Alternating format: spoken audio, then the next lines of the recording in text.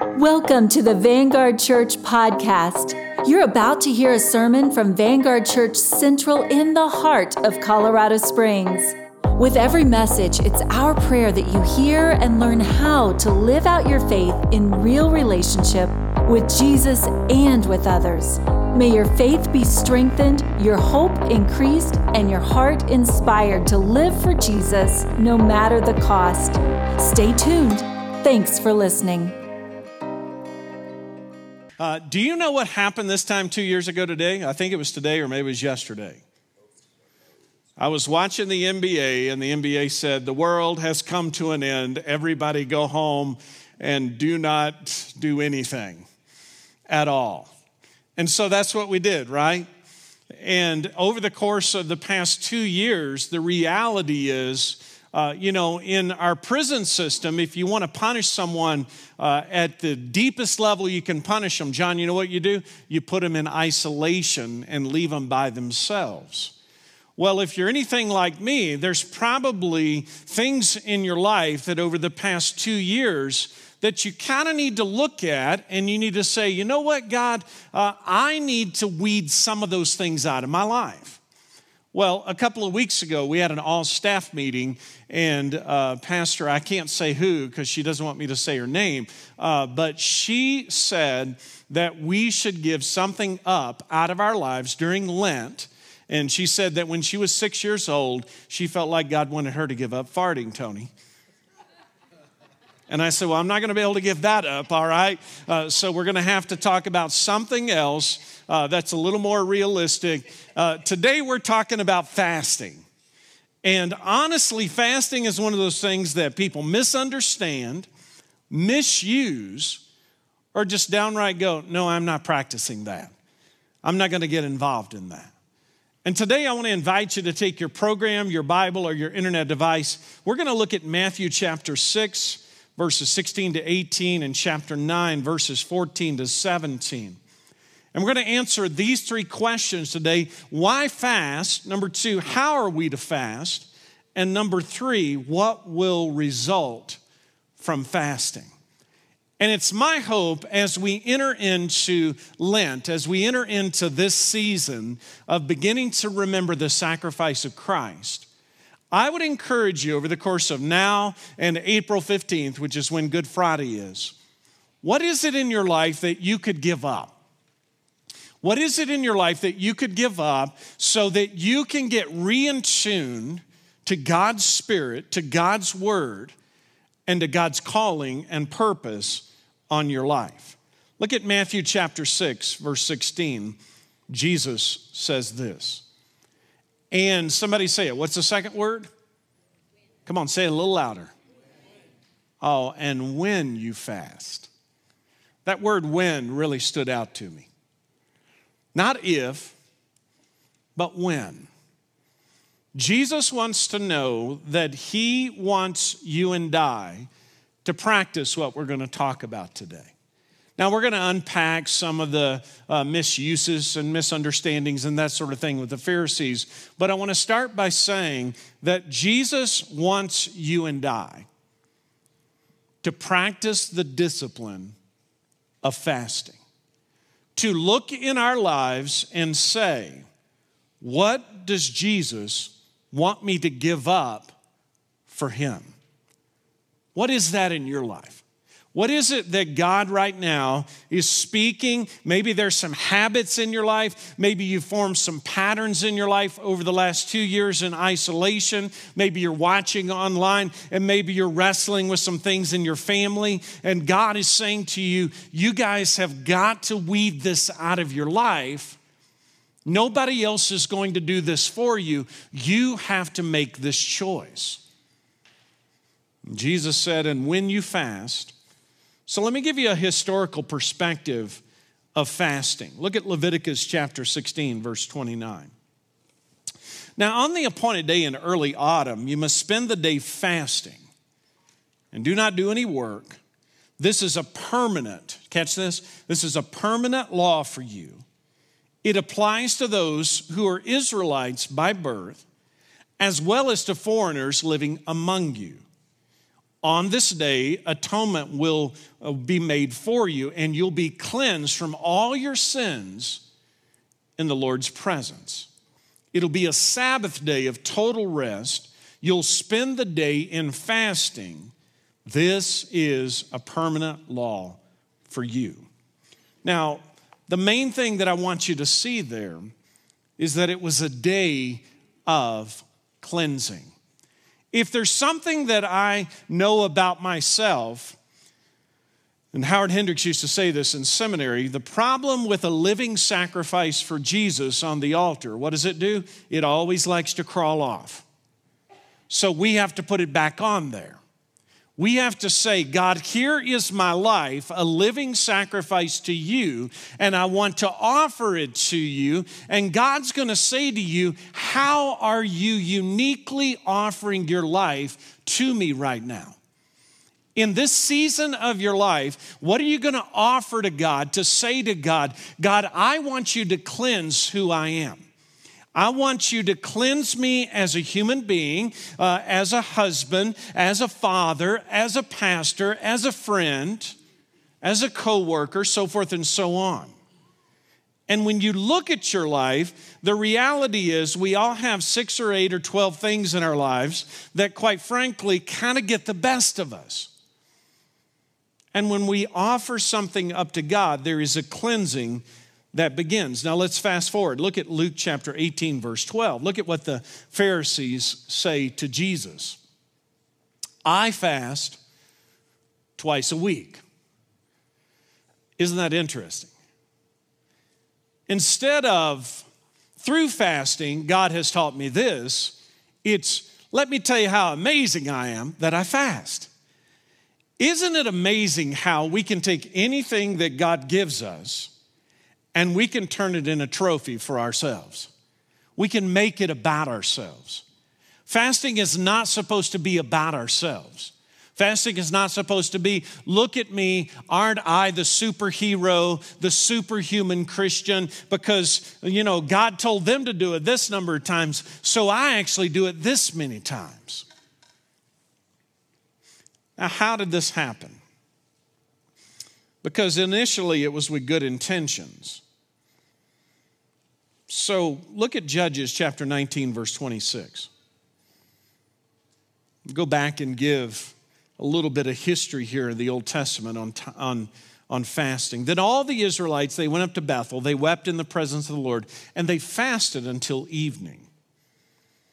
They also brought burnt offerings, peace offerings to the Lord, and the Israelites went up seeking direction from the Lord.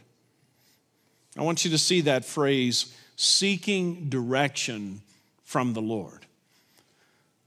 The primary motivation for fasting should always be, I want to learn how to experience God in a greater way, and I want in a greater way His perspective on my life, the relationships of my life, and so I want to seek Him. So God, I'm going to give this, whatever this is, up, and in giving this up, instead of spending time on this, I'm going to spend time on you. I'm going to spend time on seeking you, asking you for direction. And so I just want to encourage you, we are at a very critical moment in our society.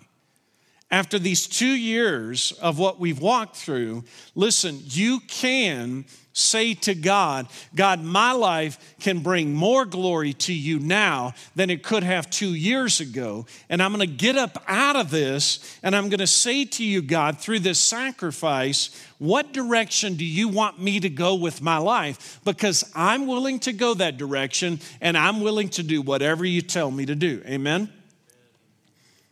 Look at Nehemiah 9:1. Now, on October the 31st, the people returned from another observance. This time they fasted, they dressed in sackcloth, sprinkled dust on their heads. And those of Israelite descent separated themselves from all foreigners as they confessed their own sins and the sins of their ancestors. See, fasting is not just, I'm going to seek God. But after I seek God, I'm going to say to God, God, would you please forgive me? Would you please cleanse me? And not only me, would you please cleanse my family? And would you please cleanse my church and my community and my neighborhood, all those, my life group, all those I'm in relationship with, Lord. I confess to you their need of you. And so fasting is not, Lord, give us direction, cleanse us, but it's also, Lord, remind us that we need you. We need you. I need God more today, at least I hope I realize this, than I've ever realized it before. Now look at what happens in Zechariah. The Lord Almighty sent me this message. And say to all the people and your priest, during those 70 years of exile, when you fasted and you mourned in the summer and at the festival in early autumn, was it really for me that you were fasting?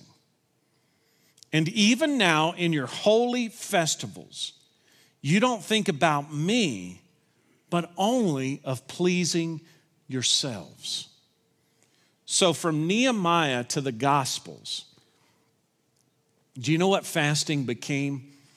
It became this selfish ritual that I want God to see me, so he has to do what I want him to do. And also, I want everybody to see me and see how amazing and great I am and see the things that I have accomplished. Now look at Matthew chapter 9, verse 14. Now one day, the disciples of John the Baptist came to Jesus and they asked him this question. Why do we, the Pharisees, fast, but your disciples don't fast? Now, they're not asking the question of Leviticus, okay? I want you to understand this. Jesus never at any point in his life went against God's word. That's a misunderstanding, a misnomer, a misinterpretation of who Jesus is. Jesus didn't come to, I don't exactly know how to say it. Jesus didn't come to say to the Old Testament, you have no power, no authority, no value, okay? Jesus came to show us what it looks like to practice a discipline with the Spirit attached to it in a powerful, real, and life-giving way. And what had happened to the Pharisees is that the Pharisees had taken a command of God and they had turned it into their way of being in charge and in control of God and everybody who claimed the name of God. And God's like, that's not okay. That's not okay. That's not okay. So the Pharisees want to know. Let me say it another way. Why are we more spiritual than John the Baptist? Why are we more spiritual than the disciples of John the Baptist? So look at the Pharisees' response when he doesn't make his disciples fast. And then look at Jesus' response. Verse 15, Jesus responded, should the wedding guest mourn while celebrating with the groom? Now, what is Jesus doing here? Jesus is drawing attention to the Pharisees that they do not realize who he is. That they've never had a real relationship with Jesus, and because of that, they miss the point of what John the Baptist is doing here. He says someday he'll be taken from them, and then they will fast. I want you to see that. I would even encourage you to underline that. Someday he will be taken from them, and then they will fast. So what Jesus is saying to the Pharisees, the groom is me. The wedding is the preparation of what's taking place right now. You ready? And John the Baptist, you know who he is, Pharisees? He's the best man. He's the best man.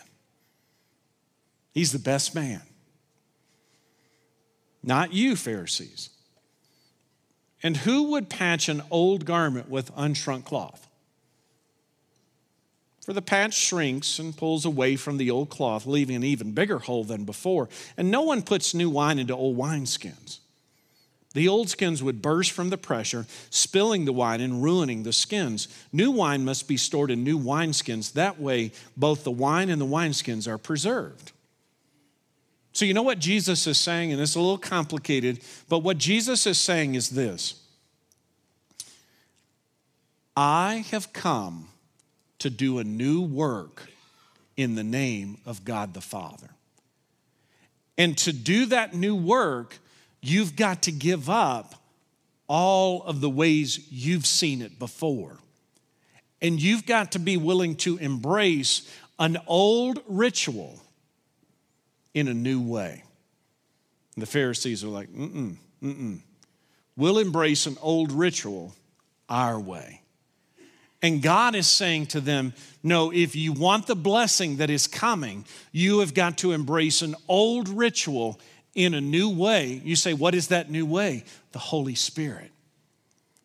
Jesus is giving a foreshadowing here that the Holy Spirit is soon to be sent. And when the Holy Spirit comes, He's going to come on them. They're going to speak in tongues. The power of the Holy Spirit's going to come over them. He's talking about everything that happens in the book of Acts. And He's trying to say to the Pharisees, don't miss out on it. Listen to me. We've come out of a very difficult time. We've practiced the rituals that God has given us, but God wants to do a new work in you. God wants to do a new work through you, but it's going to require you to let go of the ways you've done it, hold on to the ancient ritual, but let go of the ways you've done it and say, God, how do you want to do it now? And see, fasting, He says, after I leave you, go back to fasting, because fasting is what's going to help you focus on God, be cleansed in the process, and seek my wisdom to do what I've created you to do. And see, as you get more and more voices in the world, you've got to ask yourself the question, which voice in my life is going to dictate and determine what I do with my life? Which is it for you? As the voices get louder and louder and louder and louder. So why fast? Look at these 4 reasons. Number 1, because Christ commands us to fast. Christ says He wants us to fast. When you fast, this is something that should be a part of your life. You go, well, how often? That's between you and the Lord. But it should be a part of your life. Number 2, because it's a time in which you seek God in a more intentional way. And so where in your life, especially between now and April the 15th, are you going to intentionally seek the Lord as we go into the season of celebrating the sacrifice, the death, burial, and the resurrection of Jesus Christ? And then number 3, because it's a time in which you confess your sins to Him in a more intentional way. And so do you have a time in your life where you're very intentional about looking at different areas of your life and talking to God about those areas and saying to Him, that probably wasn't good. And so, God, how do you want me to engage you? How do you want me to confess to you? How do you want to speak to me about that area of my life? Maybe in my marriage, maybe it's in my family, whatever the case may be, whatever relationship it is. Number 4, why fast? Because it's an intentional time of anticipating God doing a new thing among us. See, God wants to do a new work through us, not just our church, all churches. God wants to do a new work in us, but we cannot justify our sin.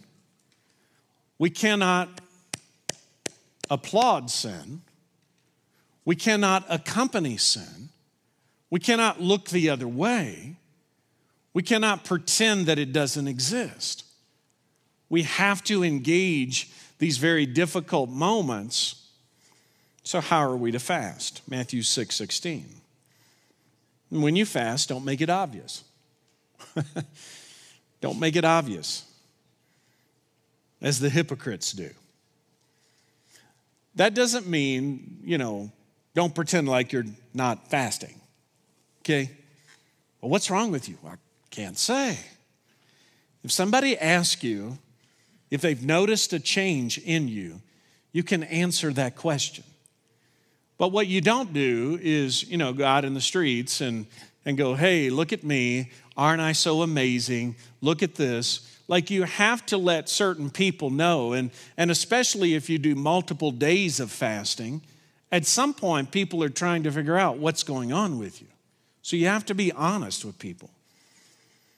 But don't make it obvious, as the hypocrites do, who try to look pale and disheveled so people will admire them for their fasting. I assure you that is the only reward they'll ever get. But when you fast, here's what you do. Comb your hair, if you have any, okay? Comb your hair. Wash your face. And in essence, what Jesus is saying is, just be normal. Take care of yourself. When you go into fasting, what it's going to do is it's going to be a harder thing for you. Your life is difficult, and you're going to say to yourself, my life is difficult, self. Why would you want to make it more difficult? And see, one of the most beautiful things about fasting is that when you fast and you voluntarily decide to make your life more difficult than it actually already is, all of a sudden you begin to be able, through the power of the Holy Spirit, to take back the life that God has entrusted to you so that you can actually do what He's called you to do. And see, fasting, what's interesting is when you voluntarily choose to fast, when you voluntarily choose, and the word in the Old Testament, the Hebrew word means to afflict yourself. When you choose to voluntarily afflict yourself, what happens is you begin to be empowered by the Holy Spirit to take back the life that God has given you to live anyway. He says, I assure you, that's your only reward. But when you fast, comb your hair, wash your face, then no one will suspect you're fasting except your Father who knows what you do in secret. And your Father who knows all secrets. Someone once asked me, are all secrets bad? You tell me. Will reward you. Not all secrets are bad. There are good secrets. There are good secrets. So here's what I want to encourage you with fasting. Fasting gives you a chance to get rid of your bad secrets so you can have some good ones. Amen? So say to the Lord, Lord, this is our little secret. This is our good little secret. Now tell me during this good little secret, what bad little secrets you want me to get rid of. You want me to weed out of my life. So how are we to fast? Number one, keep it a secret as much as possible. Number two, keep your life as normal as possible. Keep it as normal as possible. Now, some people say, and this is strictly up to your personality, some people say, oh, I can never fast while I'm working. Well, I'll just want you to know that me personally, I would much rather fast while I'm working. I find fasting when I'm doing nothing to be the most difficult kind of fasting, okay? Because I got nothing to focus on. And let me just tell you something. If you choose to try this discipline, and I know some of us have never done this, like Henry Nouwen calls it vain and wild imaginations. If you choose to practice the discipline of fasting, your mind is going to go everywhere. Like it's going to go crazy. And you're going to have these moments of wild and vain imaginations, and you're going to think to yourself, I'm going crazy. You're not going crazy. This is part of fasting. Because see, when what fasting does is it creates a greater awareness of yourself, and it grows your self-awareness. Because believe it or not, there's all kinds of thoughts you have, all kinds of feelings you have, you give no thought to because you're constantly feeding your flesh whatever it wants. And I don't mean that in a sinful way. But the moment that you tell your flesh, no, you're not telling me what to do. I'm going to tell you what to do. And when I say flesh there, I'm not talking sin. I'm just talking your body, your physical body. When you say to your physical body, I'm going to tell you what to do. And here's what we're going to do. We're going to give up this for the Lord. So what will result from fasting? Psalm 109:24. My knees are weak from fasting. I love that. Isn't it interesting how a very spiritual discipline has a very physical component to it? And if you want to grow in spiritual effectiveness, you need to grow in being able to tell your physical body what it's going to do. Instead of your body telling you what to do, you tell your body what to do. I say to some of my basketball friends, we're now all old, and I go, you know what? If we were actually good, we'd be dangerous. Because we've mastered the art of the game between our ears. But we've lost the ability physically. And what's interesting is, and this is the tough part about life, more mature Christians that are older tend to be able to do more physically than young Christians, because young Christians have not yet oftentimes mastered their ability to control their physical body, to tell it no so they can do what God's called it to do. And that's why the Bible teaches it's good for a person to bear the yoke of life in their youth, because that will make you more effective as you age in learning how to tell your flesh no. So what will result from fasting? Number one, physical weakness and emotional irrationality. Doesn't that sound exciting? Sign me up, right? I mean, that's basically what the last 2 years have been like, right? Number two, answered prayers and miracles. I read an article this past week, and I don't know if it was the same article about the young people that died in Colorado, but it seemed like there was another group of youth that died in Florida from fentanyl overdose. Is that correct? And the article was all about how they didn't deserve to die because they thought they were taking cocaine, but they were actually taking fentanyl. Now, don't get me wrong. I'm sad that they died the way they did. But is this really now where we're at? That we need to justify the use of illegal narcotics by the fact that a drug dealer duped them? I mean, think about your life. What direction are you headed? What direction are you headed? Where are you going? Do you know why you're going the direction you're going? What's the result from fasting is miracles. I love what Jesus says in Matthew 17:21. This kind of demon won't leave us unless you've prayed and fasted. God uses external disciplines out here, combined with a heart for Him in here, to do miracles out here in our lives.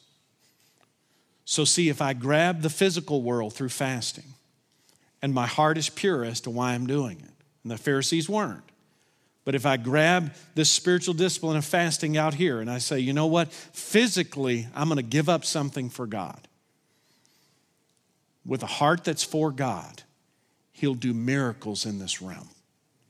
That's a promise. That's a promise.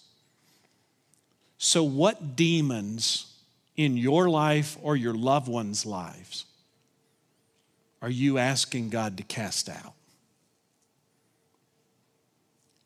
I want to challenge you to fast. Give up something.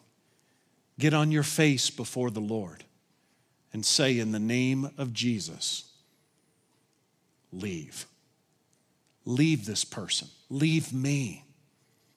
God will break strongholds and do miracles in your life through this very rudimentary, physical, spiritual discipline of fasting, of giving up something for His glory and our good. Amen? So here's my challenge. What are you going to give up? What are you going to give up? Some people can't give up food. I understand that because physically they cannot do that. What are you going to give up between now and April the 15th as we go into Resurrection Sunday, April 17th? What are you going to give up and say to the Lord? Do a miracle, God. Do a miracle. Let's pray. Thanks for listening to the Vanguard Central podcast. We encourage you to go out and live your faith in real relationship with Jesus and with others. God bless you, friend. See you next time.